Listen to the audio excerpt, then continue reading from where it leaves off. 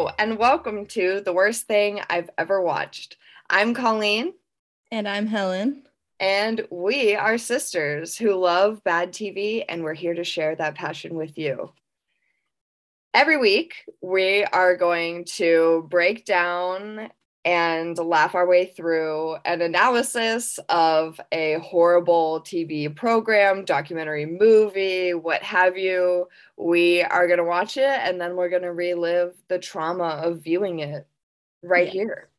This one was particularly traumatic for This me. one was painful at times. Within the first 20 minutes, I thought to myself, this is so fucking boring. My mom would love it. Yeah, that's what I kept thinking too.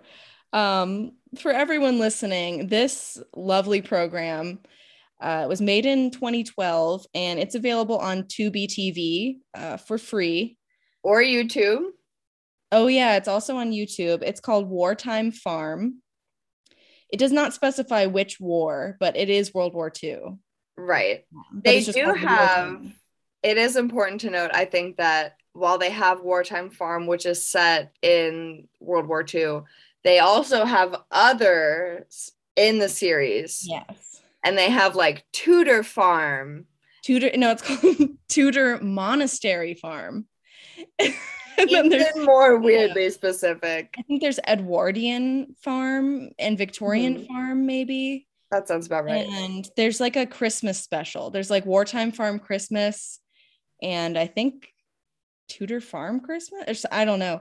But basically, it's two British archaeologists, Alex and Peter, and a historian named Ruth.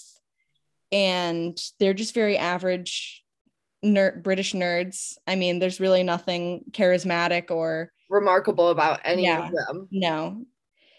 They seem like people our mom is a historian and they seem like people that our mom would have like worked with at one of her old jobs when she Yeah. worked at that like heritage village where people would dress up in like In the period historical garb. costumes and then Yeah. they just like garden.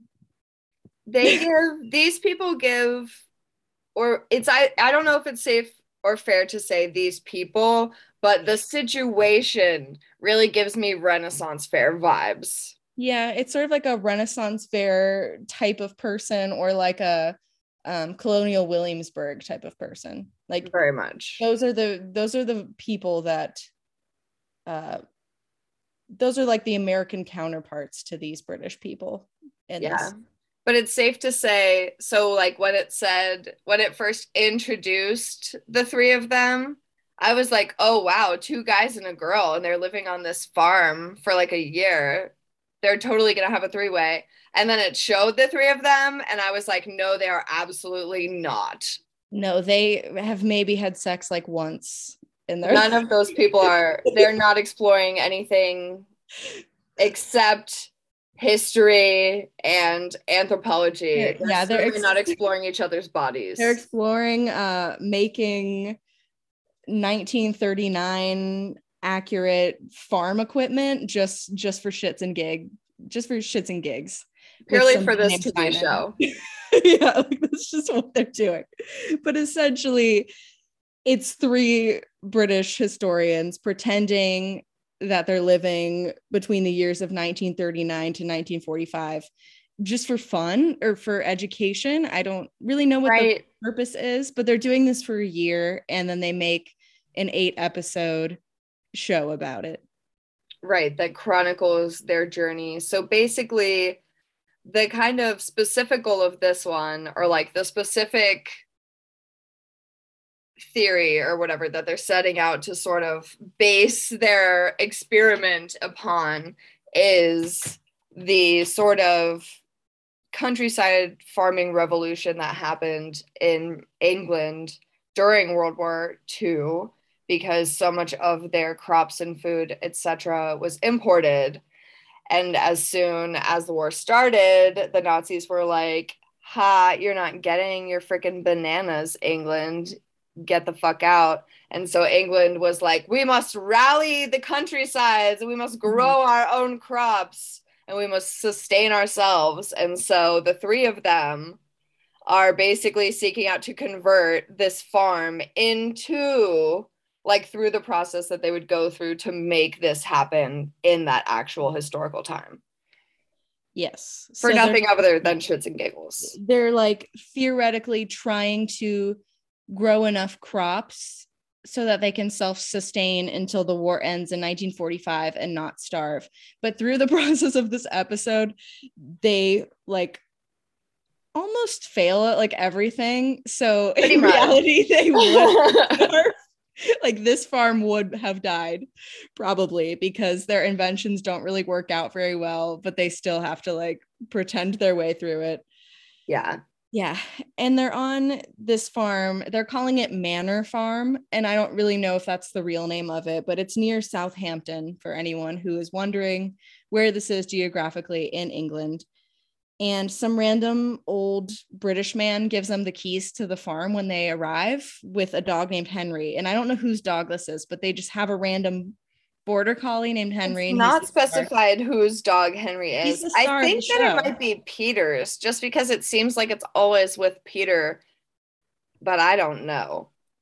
Yeah, I don't know. But Henry really, he steals the show. He's the most charismatic and attractive one out of everybody. But yeah, I don't know who this old man is who hands them this farm, but they really don't have to do very much to this farm to make it look old. It's like basically already from 19. I wonder if it's whatever. like a historical house, like if it really hasn't been touched. Because so they get there, they're like, welcome to the house, and there's nothing in the house at all. Like there's a table. Yeah.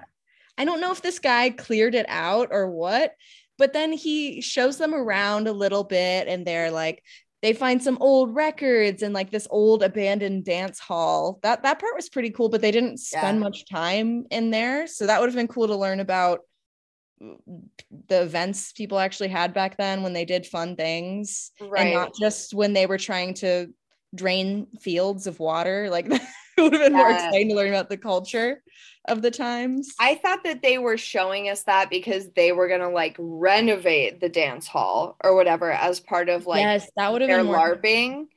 Because another like very important a very important part of this that I feel must be mentioned is that around the farm and stuff, like there's a whole village of people. Who are these people? Like a whole village of people. Where do they are find all living life like it's 1939. And they're all, the outfits are so good though. They really are. Like, who did the outfits? Was it Dr. Susan? We're about to meet Dr. Susan pretty soon because nothing else happens. Right. That's the thing about this show is that like it is both a history lesson, and then in tandem with the history lesson is just like absurd characters in the modern world. Weird people. It's like people watching things. Yeah. So the man gives them the farm and then he shows them around. Nothing really happens, but there is a really funny part where he's introducing them to the pigs. And I think it's Alex is like, oh, pigs. So the guy's like, these are the pigs. Yes. These are the pigs. Yes. They're good for your sausages and whatnot. That pig, the one pig that he fed, it looked like just a regular old, like a pink pig you think of when you think of a farm pig. But its face looked like a fucking dinosaur. Yeah, it was like head really was like all gnarly, like warthogish. Yeah, like its chin was all like forward and its nose was all like upturned. It did not seem right. I was like, that is some very English fucking. Its face is not what it's bred for, though, Colleen. It's for its sausage meat. For that meat. Oh, and then Ruth finds a milking machine, and she's like, "Oh, it has cups for the teats." Yeah, and the old man is like, "Well, yeah, he's we're like, moved into the modern age." Yeah, welcome to the modern age, the girlie. Technical advances is like, oh, it really speeds up production because we can hook these. And when they first walk into like the cow area too, he goes, "Oh yeah, you can tell those are the milkers." Yeah. Because, and then it shows a shot of this cow's udders that are literally like scraping the ground. The udders are hanging so low. Yeah. Oh God. Those are the milkers. Yeah, but the main issue on the farm though is the livestock are doing really well, but it like costs money to feed them, and it costs money also to like feed the people, but Germany has like blocked all of the ports. Theoretically, in real life it's fine, and it's not like they're just pretending that they're going to starve. Yeah. But the fields are too wet, so there's too much water. So what a surprise. It's England. Have you ever heard of the Moors? Yeah. So Alex and Peter are like running around this field, pointing at each other, yelling measurements, and like I don't know what the hell they're literally walking around surveying for a solid 15 minutes of this episode. Like they're just walking around in the field and like looking through their surveying sticks and being like, "Oh, a little to the left, Alex." And he's like, "Okay." It is the most boring thing I've ever seen. While they're doing that, Ruth is, since she's a woman, of course she's doing like the home crap, like in the kitchen, but she meets this lady and she's introduced to us as Dr. Karen Sayer, and I'm like, what is she a doctor of? Because she's there helping Ruth set up like the kitchen, and she gives her like an old-timey magazine or a catalog, and it has like an electric cooker and all this, I don't know, stove stuff in there, and Ruth is all excited about it, but then Dr. Karen is like, oh, but you don't have power here because we're off the grid. So then they have to go to this like creepy dude named Philip, and he's like, oh yes, I love this generator, it's impossible to kill, it's the best generator ever. They literally say like, you can beat the shit out of it, this thing's impossible to kill. Yeah, he's really creepy, and like he probably makes bombs probably in his basement.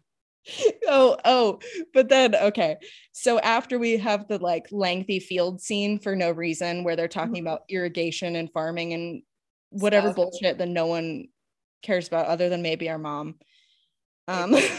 sorry mom, there's another guy, I swear everyone's name is like Simon or Steve that we meet, all of these random characters, but the blacksmith guy is my favorite because he's like probably the most normal. And he and Peter just like bro out and they're making, there's like a blacksmithing montage where they're just like which whacking. Is pretty, that was actually like, that was fun. I do have to admit that I fast forwarded through some of them just banging hot metal because I was like, I don't need to physically see this happen right in front of me, but it was really cool.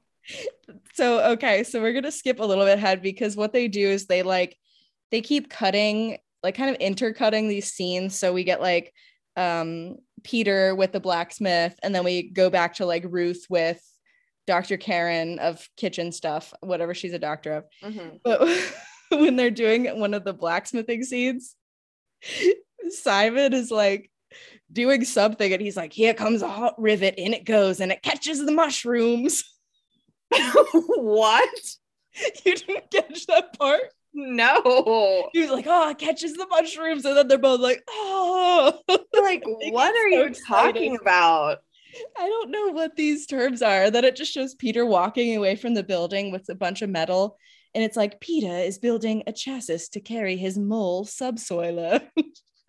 Yeah, so their solution, I love the word chassis, by the way. Yeah. And I love that they say it like 20 times in the episode. Like, yeah, they find a smaller, heavier chassis. But so they're building, the reason that there's like a blacksmithing segment is to solve the wet field problem. They're like, we're going to blacksmith this tool that is going to like basically irrigate a hole through the field to like drain it out. And then meanwhile, what's the other guy's name? It's Peter, Ruth, and Alex. Alex is like out in the fields and he's like, oh, I gotta get this grass down to a nice carpet in time for the crops to sow. So he consults this lady named Abigail, who's like the cattle lady, and she's just like smacking this cow's ass like over. Yeah, she's like, she's docile like a Labrador. Yeah, she's like, her name is Debbie. A southern accent. She's British. She's a lovely soppy Labrador. Yes, she said soppy. I was like, why is he soppy? Do you want to know something sad though? What? I did. This is a spoiler. This is a hot off the press spoiler for anyone who wants to look further into the season. Debbie does not die, the cow, but there's another cow who I believe is Debbie's sister, and her name is Sarah. And she dies in like episode 4. And it's really sad because she was a good milker. And they all talk about that. The world is so cruel, is it not? To take a good milker away from her sister. But then Alex says, okay, so they have to get the carpet shorter. Right. He wants to cut the grass, basically, and all he has is all these fucking cows. So he and this lady so hustle the cows into the field, and then they're like, excellent. They should be able to eat the grass down to the right height in about 3 weeks. Yeah, it's like, or you could just take a push mower. And they keep talking about how they're on like a time crunch, and if they don't make it in time, then they're gonna all starve to death. Sown in time. So for them to be like, we've really got to hurry, and then say, well, they should be done in about 3 weeks. Yeah. Meanwhile, Dr. Karen and Ruth are just like setting up light bulbs, and then they go crashing to the ground, and they're like cackling, laughing. Yeah, I'm like, and if she this was really 1939, you wouldn't be laughing if you broke a light bulb. That costs like as much as your dinner, if not more. God damn it, we're all gonna die. Right. Like if it was my house in 1939, if it fell, I'd be like, Jesus Christ, God damn it, there's no way we're gonna survive this thing. Yeah. But okay, so the cows are going to graze the field, whatever. Who cares? We meet a tractor expert, and he's like actually like 90. Pete Dinks. Pete Dinks. Thanks. And he tells us all about this tractor, and he says that it has a nice sprung seat. He was like, you've got a nice sprung seat there. Yeah, and he told her to fill up a sack with some straw and tie it on there. Makes it easier on the tush. A jute sack makes it much more comfortable on the bum. There you go. Thought I was worried because I thought he was actually like 100 years old.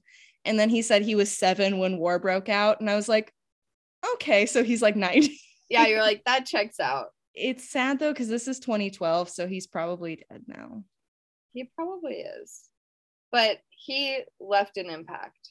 Yeah. At this point, gave them this tractor that is impossible to start.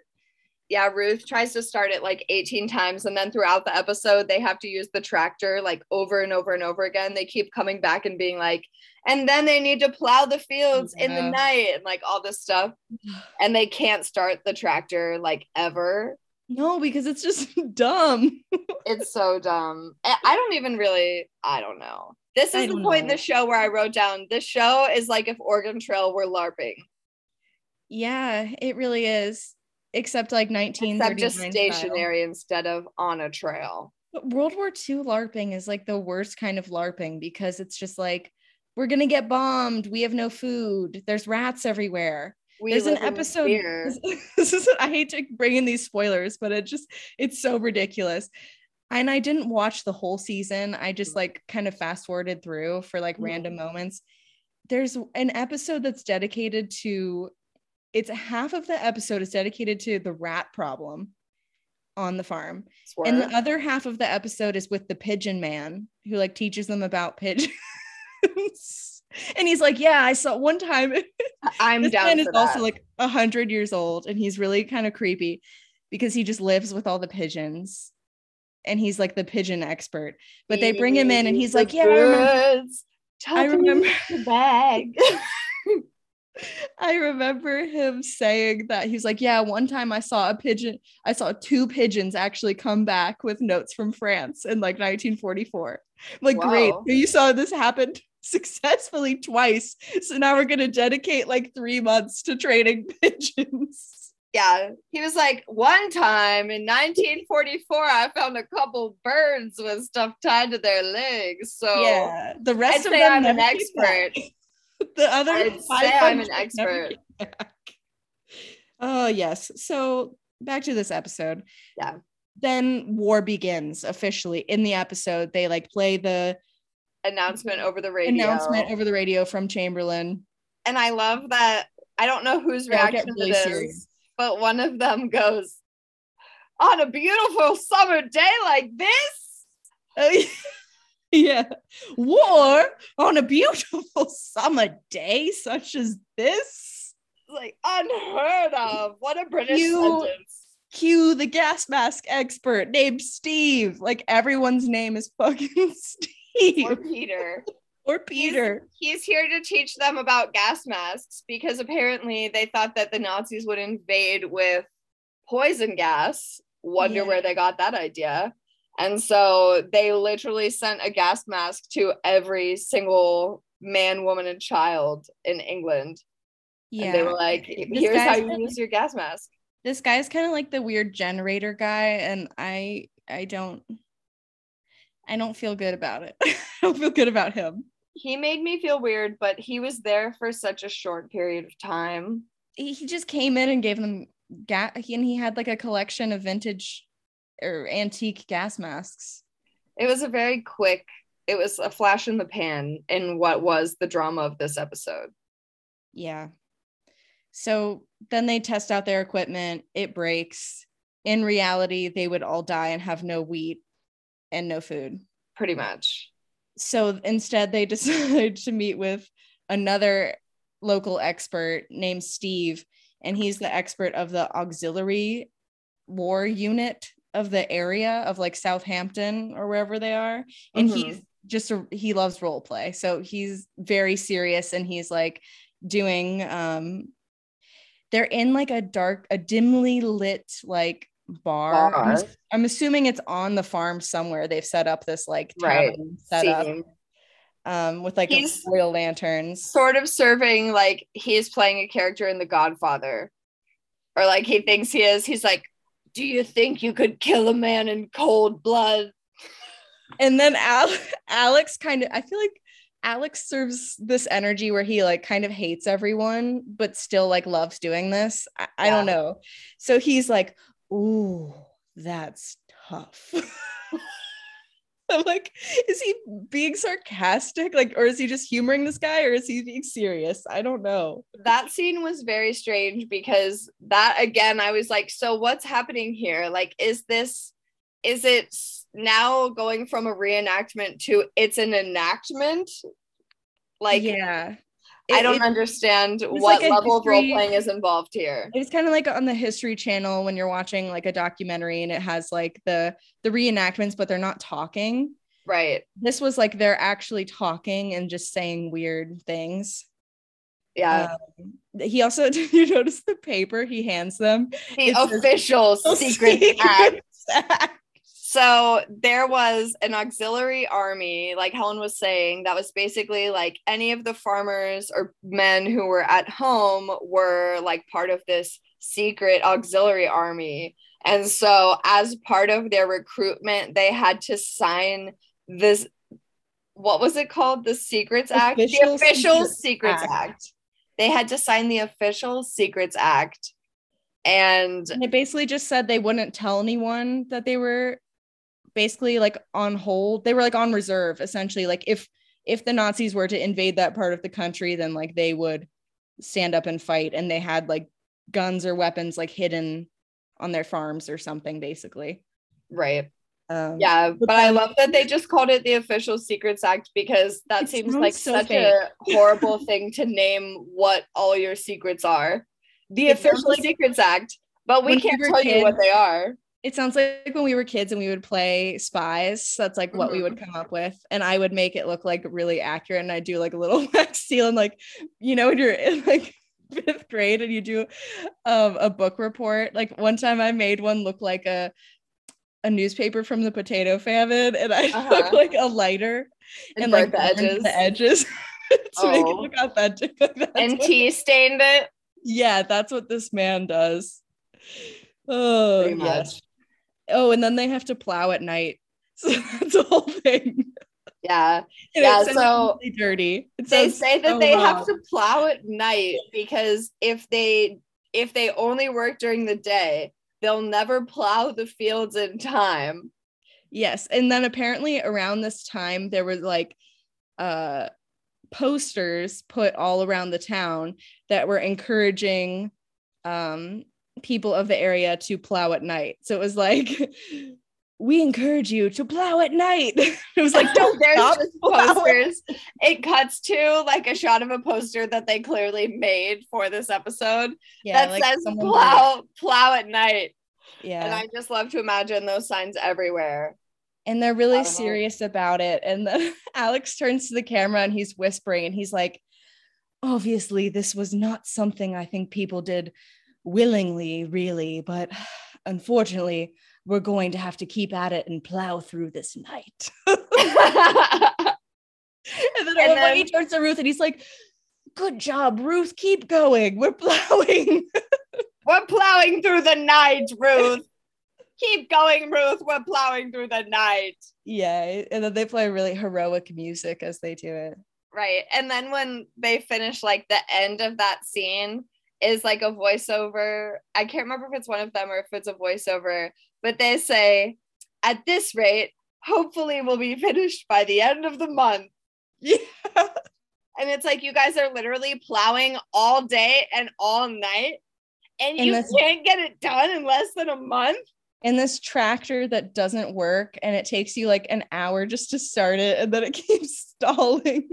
I love the footage of them trying to get it started because they're so annoyed and frustrated by it, and it's hilarious to watch. I know, but it's like, you guys are doing this to yourselves, and you're just doing this like for fun. Like, how do you? I can't. It's they're doing it for their 15 minutes of fame. It's a lot. There's also a weird, okay, so the boys have their fun like reenactment scenes where they're doing the secret auxiliary unit stuff with the LARPing guy. So Ruth still wants to have her like LARPing moment. So she's in this like garden shed with a fake phone and fake radio that doesn't really work. And she's pretending to like decode messages on the radio. And then she takes like she goes out to pick berries with her dad at some point. Who was a boy during the war. That was a little earlier, but yeah, she like picks berries. It's not important, but when she comes back, she has like a folded up piece of paper and just like slips it between some random like stones in the wall. And she's like, Ruth delivers a secret message as part of her mission. Like, no, she doesn't. Yeah, she literally just slips paper in between two pieces of wood. It's like a clue on Survivor. So is the other so they meet back up. Is it Gerald, the same military guy as before, or is this a different guy? This is a different guy who's like actually an army guy. So like the first guy was just like a recruited guy, and he was wearing like a button down, like nice. He was the auxiliary unit expert though, wasn't he? That guy? I don't know. I thought this guy looked different. He seemed older and more gray haired to me. I have a thing where all middle-aged white men look the same to me, unless I meet them like they pretty much do. Unless I meet them like a few times. But yeah, this guy, they all get in costumes at this point and go out and play. Course. The women are not invited. Yeah, so they go in the woods to play army, and this guy has a bunker, and he like is really excited to show them his bunker. Mm-hmm. And so they go with him into his bunker, which I'm like, this is how you get kidnapped and murdered, guys. Like, don't go into this. Going into anyone's bunker doesn't sound like a good idea. This man is really into the role play of it all, and it's kind of like he's very into it. And I was like suspecting that he doesn't just do this with his friends. This is like what he does in his all aspects of life, like a psycho. Because he's in the bunker with them, and it's dark in there because they of course have to be, authentic, right? Of course, the realism, Helen. This guy's name is Gerald, and he turns to them and he's whispering and he's like, I really want to give Hitler a nasty surprise. Says, we're gonna come up behind him and blow up his petrol dumps. We're gonna blow up his livestock, blow up his tanks. And they they're all like, look at you him know, like this isn't real, right? they're just like, at one point they zoom in on Alex's face and he's just staring and blinking at this man. Like, like why did we get this guy? Where's the other guy? What the hell? And then they go into the woods. They go into the woods and they set up, they're running around like they're actually trying to do like reconnaissance. Yeah. And they're like, we'll go up on the ridge. We'll go up on the ridge and we'll take them by surprise. Yeah, and they have a grenade. Them. We'll take him by. He has a grenade. Is it? I hope it's not like a real grenade. It's just like a flash grenade or something. They say, yeah. So he has like this grenade, and then they have all these military guns, and he's like, it's not actually a grenade. It's like a fake, like a flash grenade or something. Yeah, like a fog. It makes a noise, but it doesn't like do anything. Yeah. So when they do the drill, they set off the grenade and it goes off, and then they all jump up out of the trees and they're holding their guns, but instead of actually shooting them, they go bang, bang, bang, bang. Yeah, they bang, say bang, bang, bang, bang, bang. And they're just running around like little boys. So funny. And then they like get to the bottom of this hill in the woods and they're kind of out of breath, and Jerry turns to them and he's so excited. He's like, see what I did there? I used the grenade and it adds tension and realism.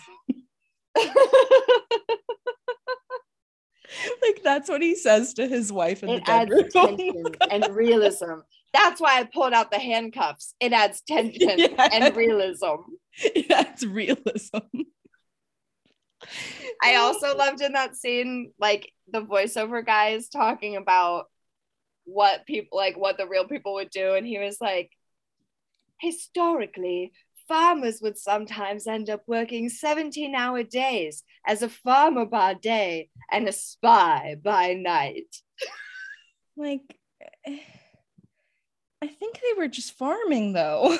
Right. I'm like, TBH, a 17-hour day, and I'm not getting paid like jack fucking shit. I'm getting paid like what I'm growing.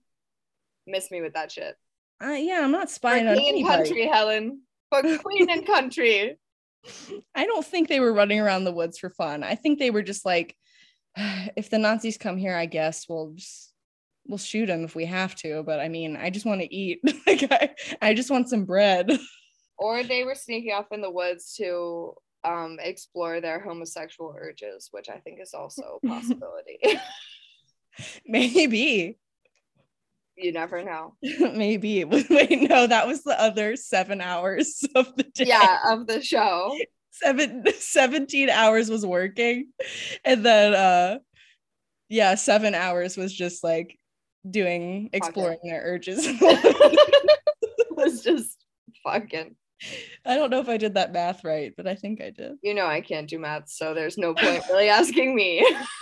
Yeah, then the show ends. They wrap up very quietly with Ruth making some bacon and bananas. She finds an authentic 1930s cookbook, and she's making fried bananas and bacon.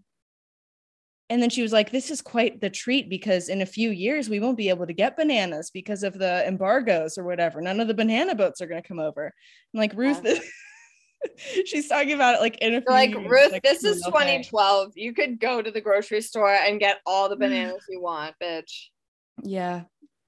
Yeah, and then they kind of like, they eat the bananas and bacon and they listen to the radio and they listen to Churchill's like famous Dunkirk like motivational speech or whatever. So battles are actually going to happen, which makes you think that more shit is going to happen in the next episodes. Like it's going to get more intense.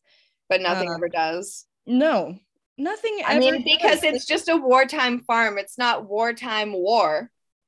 Nothing wartime really fighting a war. Nothing happens until episode 4, and that's when the cow dies. Mm-hmm. And then Alex goes into a mine with a random Scottish man. And like, what? Peter has to like feel up a bunch of pigs to see if they're ready for for sausages or not. So he usually has to like feel like the lady shows him how to like feel the pigs, so he's just like squeezing the pigs like bellies and like it's really weird. That's very weird. Yeah, episode 6, that's the episode where it's like half rat problem, half pigeons. Mm-hmm. Oh no, the pigeons are in episode 7. Sorry, I combined those two. Episode 6 is half rat problem, half Peter rounding up children to use a bunch of pitchforks in a graveyard to harvest grass. That's seriously what happens. They're using child labor I have in a graveyard. so many questions. No reason. How did this get made? I mean, I guess it's very low budget, but it seems like it took a lot of work to put together. Episode 7 is the pigeon one. That was my favorite. And then, yeah, it's part about the pigeon guy. And then there's a random part where a guy emerges from the woods carrying a canvas. And he's like, as you might guess, I'm an artist. He pops out. Yeah. As you may have guessed. And they're like, hi. They're like, hello, can we help you? Episode 8, they like harvest wheat. Oh, finally. But it's like, it's not really a lot and it's not really usable, but whatever. And then they sing for He's a Jolly Good Fellow, and then they all go home. They were like, we did it. Huzzah. That's Wartime Farm. That's amazing. What a journey. It really is. How would you rate it out of 10? Give it your Colleen score. I would give it like, it's hard because this is like the first score I'm giving in my life. So, and it's hard to put it in perspective. Yeah. But honestly, like, okay, is 1 like bad and 10 is good? Yeah. Or because this is the worst thing I ever watched, is 10 bad and 1? Oh yeah, let's do it like that, where 10 is bad. Okay, so I'd give it like an 8. Yeah, me too. I really enjoyed it. And I think it's because our mom made us watch so many things like this as a kid. Yeah. The most negative so thing bad that I had about it was honestly just that I thought it was boring. Yeah, no, it was really boring, but there's just like random moments that are hilarious. And I think that's what it's like, bad good. Yeah. But only if you're into making fun of people. Otherwise, you'd have no fun. No. And if you like history, you might genuinely like it and find it entertaining. Yeah, but it's like farming. It's like farming history mostly. Yeah. Which I'm not really that into. Can't say it's ever crossed my mind before. I'd give it a 6 for bad. Yeah, that's not too bad. On IMDb, it has an 8.5. Wow. Out of 10. That's good. That's a good score. Damn. That's a really good score. Well, that's all for this week. Thank you for tuning in to The Worst Thing I Ever Watched. I'm Colleen. And I'm Helen. And we'll catch you next time for another episode of entertainment and terror? Probably. Maybe boredom. Who knows what lies in store, but we shall find out next time on The Worst Thing I Ever Watched. Bye. Bye.